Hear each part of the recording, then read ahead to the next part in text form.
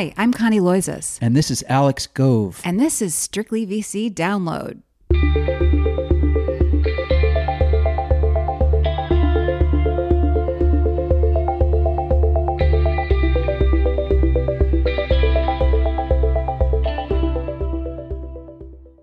It's Friday, March 27th, and we have a lot to talk about this week. Secondary markets, Lime and Bird layoffs, Airbnb, extending the runway, Connie's event on Wednesday, and yes, SoftBank. Connie, you did a story this week about the secondary market. You interviewed Hans Swildens of Industry Ventures. Tell us about it. I'd be happy to. He is the founder of Industry Ventures, which is a 20-year-old investment firm that has historically had pretty great timing. It does both primary and secondary investments, but it was really founded around secondaries and came to life in 2000, right as the market was crashing after the sort of go-go.com era.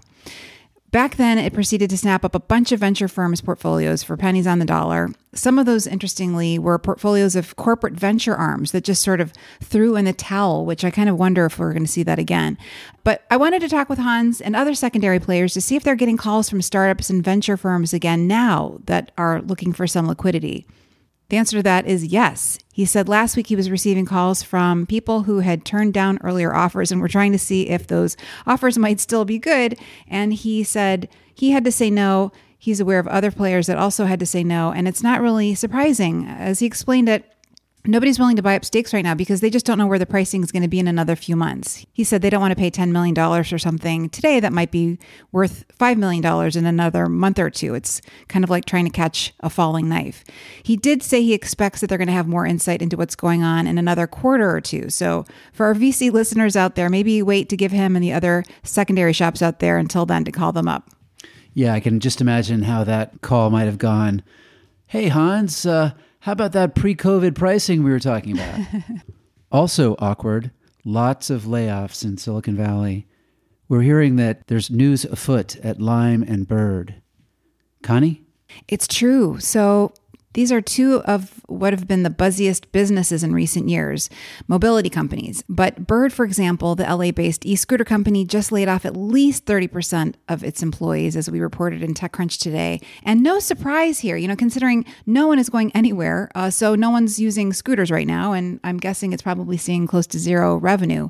Similarly, Lime, its biggest rival, is reportedly trying to raise emergency funds at a valuation of just $400 million. That's 80% less than the $2.4 billion valuation it was assigned last year.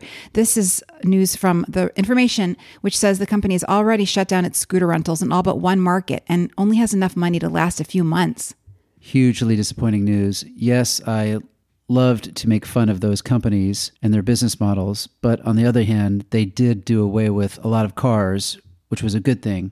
In other news, we talked about Airbnb last week, and it seems that there is a lot of trouble afoot. The company is reportedly scaling back considerably. Connie, what are you hearing? I don't cover Airbnb, but according to a new report I'm just now reading, the accommodations giant is halting all of its marketing. It's pausing most of its hiring, and it's likely withholding employee bonuses as it tries to extend its runway. I guess its losses have already stretched into the, quote, hundreds of millions of dollars. So you have to guess that the company, which has 7,000 employees around the globe, will have to cut some percentage of them as well. Yes, and the company was gearing up for an IPO and letting its marketing guns blaze, so this must be a huge disruption to its plans. Actually, it seems like extending the runway was a big theme for your event on Wednesday. Connie, do you want to tell us about it? Sure. So yes, we hosted our first ever all-digital Strictly VC Insider evening, which turned out to be fun for me, and I hope attendees too. We talked with a lot of really interesting industry players, all of whom talked about how COVID-19 is impacting them and their businesses. So Gary Tan and Alexis Ohanian of Initialized Capital, for example, said they're telling their startups they need to find the runway to get through 18 months, which is a really long time, especially if you haven't raised capital in 2020. So again, I expect we're going to see many, many more layoffs. Alexis and Gary did say that they've been pushing their founders to raise, even dating back to the point where WeWork had pulled its IPO last fall. I think that's true of a lot of investors. Certainly those companies are better positioned than others right now. I heard that the call wasn't quite as smooth as you might have liked. I know that from firsthand experience since we lost our internet at home base here, and you had to quickly scramble to find a new location. So many things conspired to do this event. I mean, of course, it was supposed to be an offline event at an actual venue initially. Then when it moved online, I couldn't really get any support from Zoom, which is overloaded with new customers. I finally figured out what to do. It's pretty self-explanatory if you're just looking to do something bare bones. And then, yes, we lost our internet on Wednesday. I thought I might actually melt into the floor. Thankfully, our good friend Joanna, sensing my desperation, let me come over and do the Zoom call from her house. And we actually enjoyed a nice meal afterward too, which felt like a treat given all these social distancing measures. It sounds like we're not the only people who are suffering from low bandwidth blues these days. Given cable internet as a shared medium and everybody's at home downloading Netflix, our internet is creeping along just like everybody else's. No episode of Strictly VC Download would be complete without a story about SoftBank. Connie, what's going on? There was a story this week, poor SoftBank, in the Financial Times that before SoftBank moved on plans to sell $41 billion in assets to pay down its debt and boost a share buyback, it had explored an attempt to take itself private. It apparently had held discussions with the hedge fund Elliott Management, which is sort of known right now as an activist investor that's trying to shake things up at Twitter. Also, Abu Dhabi's sovereign wealth fund, Mubadala, which is one of the anchor investors in the original Vision Fund. And also, for what it's worth, it also asked SoftBank to help fund its own venture outfit a year or two ago. Anyway, we'll see what happens. SoftBank assets are apparently worth 3 times what its share price reflects today. Still, with WeWork, Uber, the hotel booking company Oyo, not profitable when times were better than this, it really does beg the question what these companies' economics will look like in 2020. Because of COVID-19, you can just imagine massive write-downs coming. In fact, one of SoftBank's bets, a broadband constellation company called OneWeb, is expected to file for bankruptcy today, reports TechCrunch, after more funding failed to come through. This is an 8-year-old company that had raised around $3 billion altogether, including across $2 billion plus rounds that were both led by SoftBank. So it can pretty much kiss goodbye that investment too. And that's This Week in News. Next up, an interview with Maurice Werdiger of WTI, Western Technology Investment.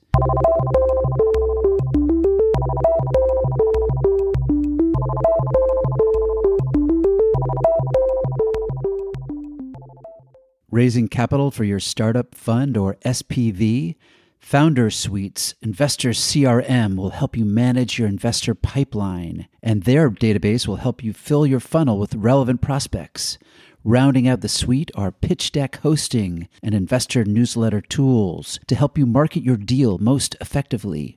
Create a free account at www.foundersuite.com and use code STRICTLYVC for a 30% discount on any paid plan. Offer ends soon.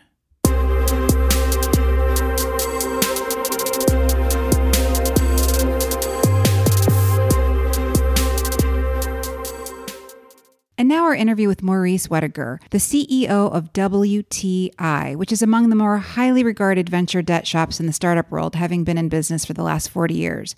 Because of COVID-19 and its wide-reaching impacts, WTI is also getting a whole lot of calls right now from startups and their investors who are looking to renegotiate their agreements with the firm. Maurice, so nice to have you here with us today. I'm so glad you could make the time. Let's start off by just talking a little bit about Western Technology Investment, better known as WTI, and how you differ from your competitors. Hi, Connie. Thank you very much. It's a terrific opportunity to be here with you today. We are different from a number of different players in the market on a few key metrics. One is we're not publicly traded, so we're a private BDC. We get our money from institutional investors, university endowments, nonprofits, sovereign wealth funds, groups like that. Secondly, we're a team that's comprised primarily of former entrepreneurs. And so all of us have started and run our own businesses and work closely in the entrepreneurial environments. And I think that allows us to have a very different connection with a CEO and a management team than perhaps others in our space. And then finally, we don't use financial covenants, nor do we use subjective defaults. And so the money that we are lending is money that the companies can truly use for the runway extension and for the benefits of doing a debt deal in the first place. So I think we're quite unique in that regard relative to many of the other players in the market. I'm sorry, I don't know what a subjective covenant means. So in some lenders' documents, Connie, a lender can say that there's been a material adverse event, perhaps a macro event in the world, such as we're going through today, and that can constitute a default. And so I think it's a different type of capital. It can be fair weather capital if a lender can call their money back due to not hearing the right thing from investors with respect to supporting their company severely underperforming plan. That would be called a MAC default, material adverse change default, or a material adverse event, MAE, where they can just point to what's frankly been the situation we're in all today, where things are materially different than everybody had anticipated. In all those cases, it is subjective. It's the lender's call. And the way they define those terms is very broad. Again, we don't have those at WTI. And so we like to call ourselves founder-friendly capital because it's money that you can really use when you need it. Hi, Maurice. It's Alex. I understand that you don't have subjective covenants, but is it true that you have some sort of covenant around how much money a company keeps on its balance sheet? Are there no financial covenants whatsoever? There are no financial covenants whatsoever, Alex. We do not require a certain minimum amount of cash to be on a company's balance sheet. Maurice, I'm interested in knowing what's happening out there right now. I had an interview last night with the founders of Initialized Capital, Alexis Ohanian and Gary Tan, and we were talking about the debt market, and they were mentioning that it's a really great time for debt lenders to be lending money given that short-term interest rates are now zero or practically zero. How does that factor into your calculations? I mean, obviously, on the one hand, that's wonderful for you. On the other hand, you have a lot of clients, I'm guessing, who are in a real bind. I think our market is really not correlated to what's going on with the Fed borrowing rate. We've seen pricing modestly move higher, and that's because of the demand for capital in this environment. It's an alternative to venture capital. So I wouldn't say that we're correlated to movements in the interest rate environment. And I guess I'm not sure I agree with what Initialized said about it being a great time to be a lender. I think we're going to see a lot of great opportunities at WTI. Many of the people that we know are in our marketplace are not looking to deploy new capital right now. They're very focused inwardly. And I think there's a very different risk tolerance than there was just a short time ago. And so, I would say the typical venture-backed company is going to have a harder time raising venture debt today than they have previously. That said, I think from our perspective, it's a wonderful time for us to meet with new companies that we think are going to be some of the leaders of the next generation when we all come out of this. But in dicey times, lenders tend to pull in their horns. And all of us, I think, are trying to be thoughtful about what we're doing with new capital that we're deploying. What kind of conversations are you having with your portfolio companies today about the way forward in this crazy COVID-19 climate? So we've just done a check-in with all of our companies to understand how they're doing. We've graded the whole portfolio from everywhere from an A, which would be a company that was already doing well and might even have a better opportunity now due to some business process changes, down to an F, where the company was underperforming and was hoping to raise money or have an acquisition occur in the near term, and that's going to be challenged. So we've gone through that exercise. And I think that there's really two parts to your question. One is, if we're being asked to restructure a loan, what do we do? And we certainly do look at it as a three-legged stool where we collaborate with the company to try to understand their go-forward plan. Most companies are reforecasting and cutting expenses. In many cases, management's cutting their salaries all the way to minimum wage just to make sure that cash can last longer. And then, of course, there's the question of whether or not the inside investors want to put in more capital. For us, there is a three-legged stool that can stand on its own if the WTI or the venture debt firm comes together with management and new capital from investors to give companies 12 to 18 months of runway. So those are the types of things we're asking. Does this plan make sense? Is there participation all the way around the table, everybody? And is there kind of a winning strategy that we can all look forward to? On new deals, we're asking, I guess I'd say similar questions, but it's about in the current environment, as best as we can see it, what does this business mean? And how much runway do they have, and why will they continue to be able to execute and prosper amidst what are just very different headwinds than we've seen before? And many companies have good answers to that. Certainly companies in telemedicine are benefiting from this environment. We have some of those companies, and we're seeing others. Companies in the medical diagnostics spaces, companies that are involved in certainly virtual meetings like the ones we're having right now, some e-commerce companies, some next-gen insurance companies with niche products that I think are going to be more suited to the current environment than ever. So there's certainly a lot of opportunity, but then there are sectors that are really having a difficult time. Or sectors with online recruiting, some of the real estate tech, certainly some of the bricks and mortar retail and other things like that.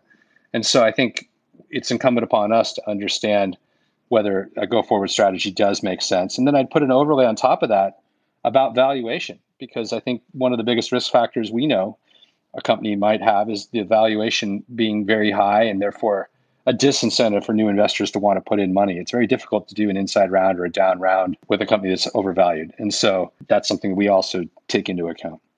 Do you ever make your continued participation in a deal contingent on additional warrants or perhaps a board seat? We don't take board seats because we believe that there is a divide between debt and equity, and that it's the responsibility of the equity investors to be on the board and for the debt player to have a different role.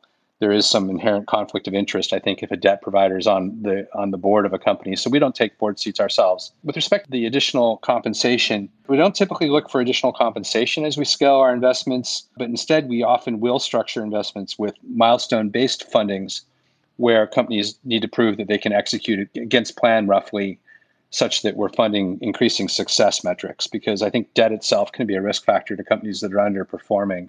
And so we'll try to thoughtfully talk to a team about layering in our capital upon achievement of inflection points and milestones that make it safer and safer for them to take on more and more debt, which may be counterintuitive. But as these companies progress and do hit these milestones, it can be safer.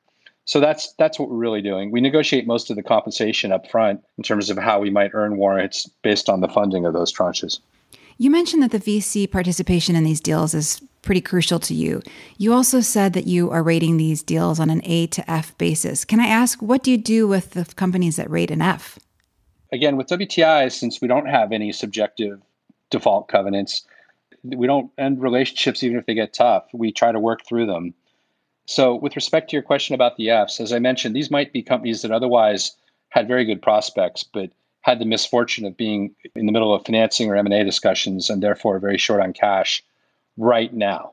And so in those cases, we may get through to the other side with them, but it's going to take that sort of three-way approach of some additional capital, some significant belt tightening, and then some loan relief from us. And so the way we defined an F was just a company that may have already had some business challenges, but then unfortunately was running out of cash in the near-term environment. So the very same company, if it had 12 months of cash, wouldn't be something we would be worried about right now. Because I think with expense reductions and time to execute against the new environment, companies like that can typically make it through to the other side. So we are spending time trying to collaborate with the companies that are in the most dire trouble. But we don't walk away from relationships. I mean, as a fiduciary to our own fund, even if the company ultimately does run out of cash and even has no forward prospects, we'll then work with the management team to see if there's a plan to sell the assets, maybe to license the intellectual property, maybe to mothball the technology, seek further patents in the future, maybe recap it, restart it. We'll do almost anything that makes sense with a management team, and we'll try to compensate them to help us be part of that strategy going forward to the end of ultimately trying to get our money back, even if it takes years and years.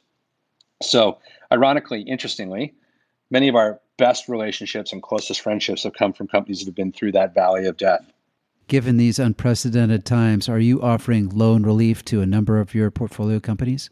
So again, I think there's two categories. There's our existing portfolio, and then there's new companies. So new companies we would look at on their own merits with a standard approach to a new venture debt deal. Those won't be ones that would qualify for a loan relief. I think the ones that we would look at for restructures or loan relief, as you stated, would be ones where there's a real significant hardship and a real need. I think, of course, across an entire portfolio, not all companies are going to qualify for that. So we're going to spend our time and our effort and our restructure bucket on companies that need it most, where we can have the biggest impact. And so again, it's going to need to pass the test of there being a thoughtful plan, shared participation from management, from us, and from investors toward a common goal of trying to extend the time frame for a company to reconfigure itself to survive. Would that include deferring payment altogether for a certain period of time? It can. That's rare. I would say the more typical response would be a reduction in payments of some amount from whatever was previously agreed upon.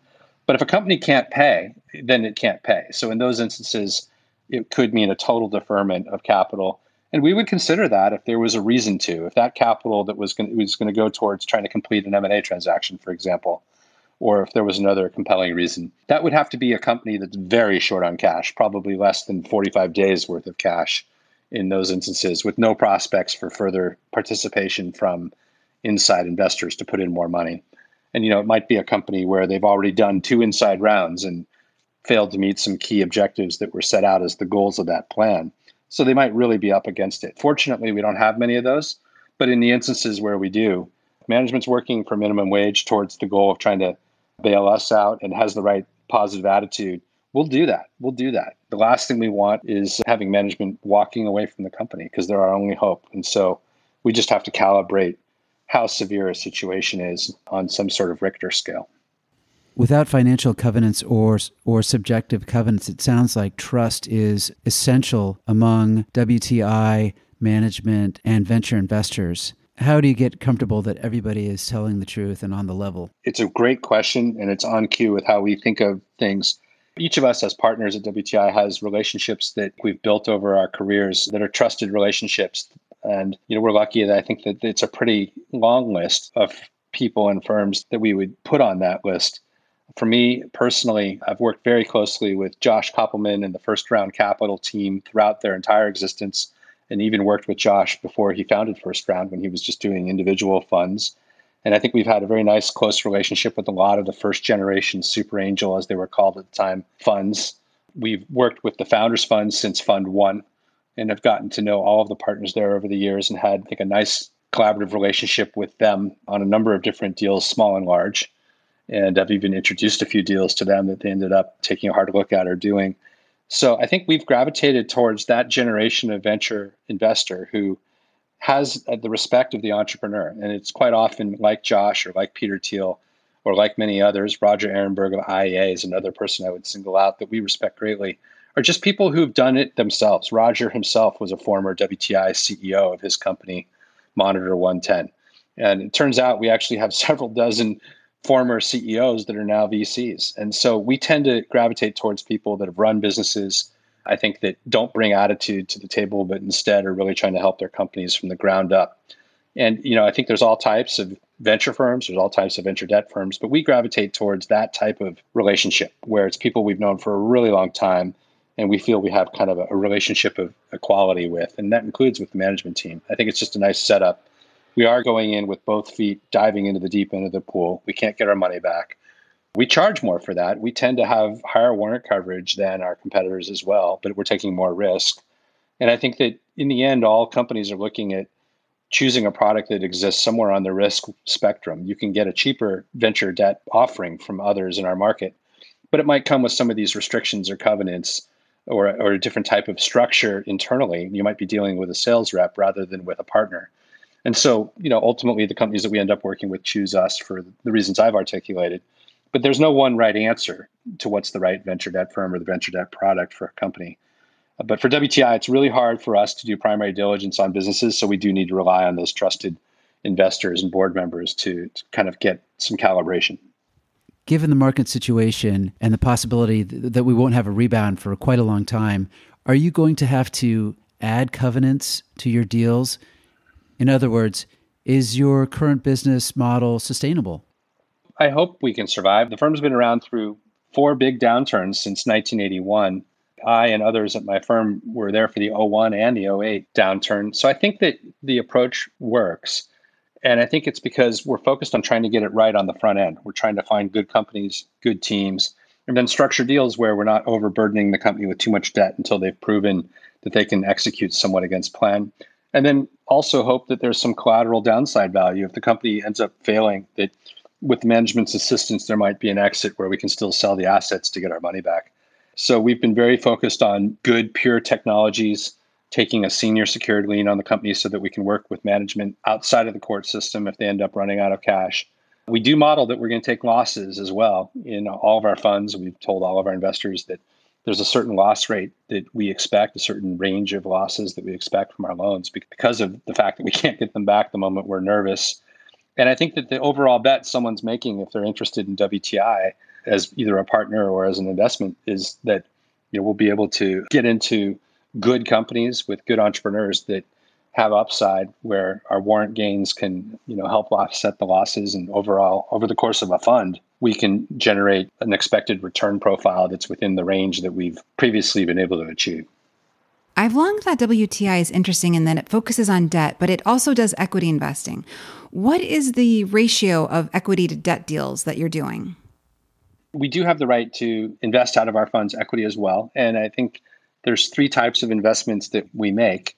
And I'll get to your ratio question, but we do some small early stage investing with particularly entrepreneurs that we've worked with in the past when they're starting a new company, and we want to be involved right out of the gate so that we can mutually kind of track one another for potential venture debt deal in the future. We also have the right to invest pro rata in future rounds. It's a right that our warrants give us. So if a company's raising a new round, we can elect to exercise our pro rata right to invest. And then in some cases, we'll even make slightly larger investments if we really like the opportunity and feel the company's progressed nicely over an arc of time. It won't be more than 10% of our fund's total commitments. So that gives you some sense of maybe the ratio. So more than 9/10 of what we do is just venture debt. The equity is very selective and intended to be strategic and accretive to our returns, but certainly to give us a perspective and a window into companies that we might not otherwise be able to get involved with at that time. Sure. You somewhat famously managed to get a seed stage check into Facebook, as I recall. How did you pull that off? Facebook was a wonderful stroke of luck, since I had worked with Sean Parker at Plaxo, which was the company he came from prior to joining the Facebook. This is publicly disclosed, I believe, in the book, The Facebook Effect. So I feel comfortable giving the answer to that. We put in $25,000. There was a initial $500,000 capitalization of the company by Peter Thiel before he had the Founders Fund. And then there was a supplemental $100,000 closing that included three participants. It was Reid Hoffman, $37,500, Mark Pincus, $37,500, and WTI, $25,000 for a total of $100,000. So that note rounded off the $600,000 initial capitalization of Facebook that was done at a $5 million cap note in the fall of 2004 and very early 2005. And I thank Sean Parker for allowing us to do that. It was his decision. Maurice, how many financings would you say that WTI has been doing in recent years, and how will that compare to 2020? You did mention that a lot of players are pulling in their horns. To be clear, I don't think we're going to pull in our horns. I think that we have a higher bar on a number of metrics than we might have had 6 months ago. But we look back to the failed IPO of WeWork as really the time when we felt the alarm bell had been rung. And so, I'd say that these are not new things at WTI. The way we're looking at deals, they go back now several months. But the answer to your question is we do between 50 and 100 deals a year.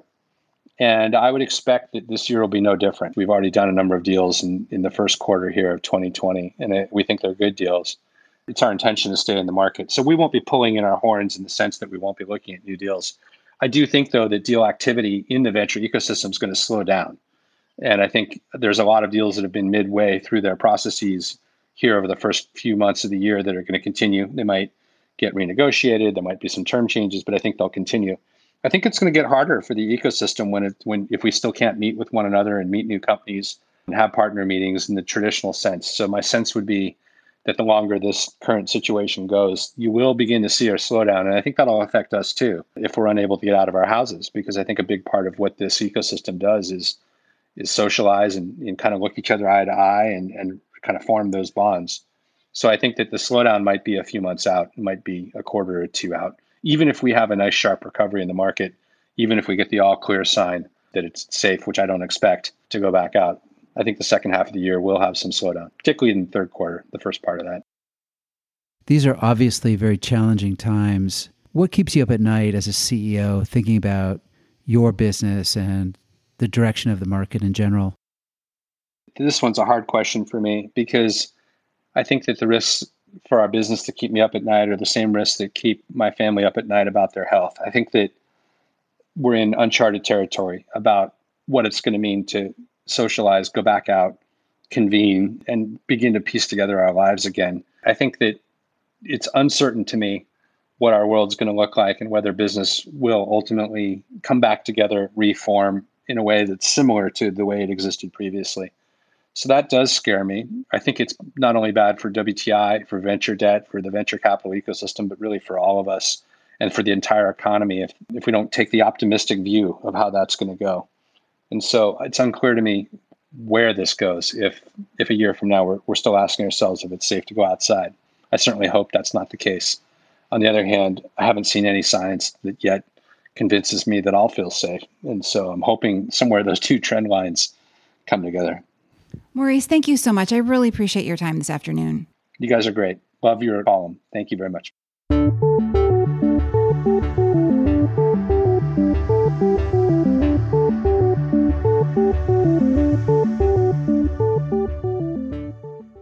Thanks, everyone, for listening. Hope you've enjoyed this week's episode of the Strictly VC Download. Hope you have a terrific weekend, and we'll see you back here next week. Stay safe out there. Wash your hands and don't forget to read the newsletter every single day. We're all in this together.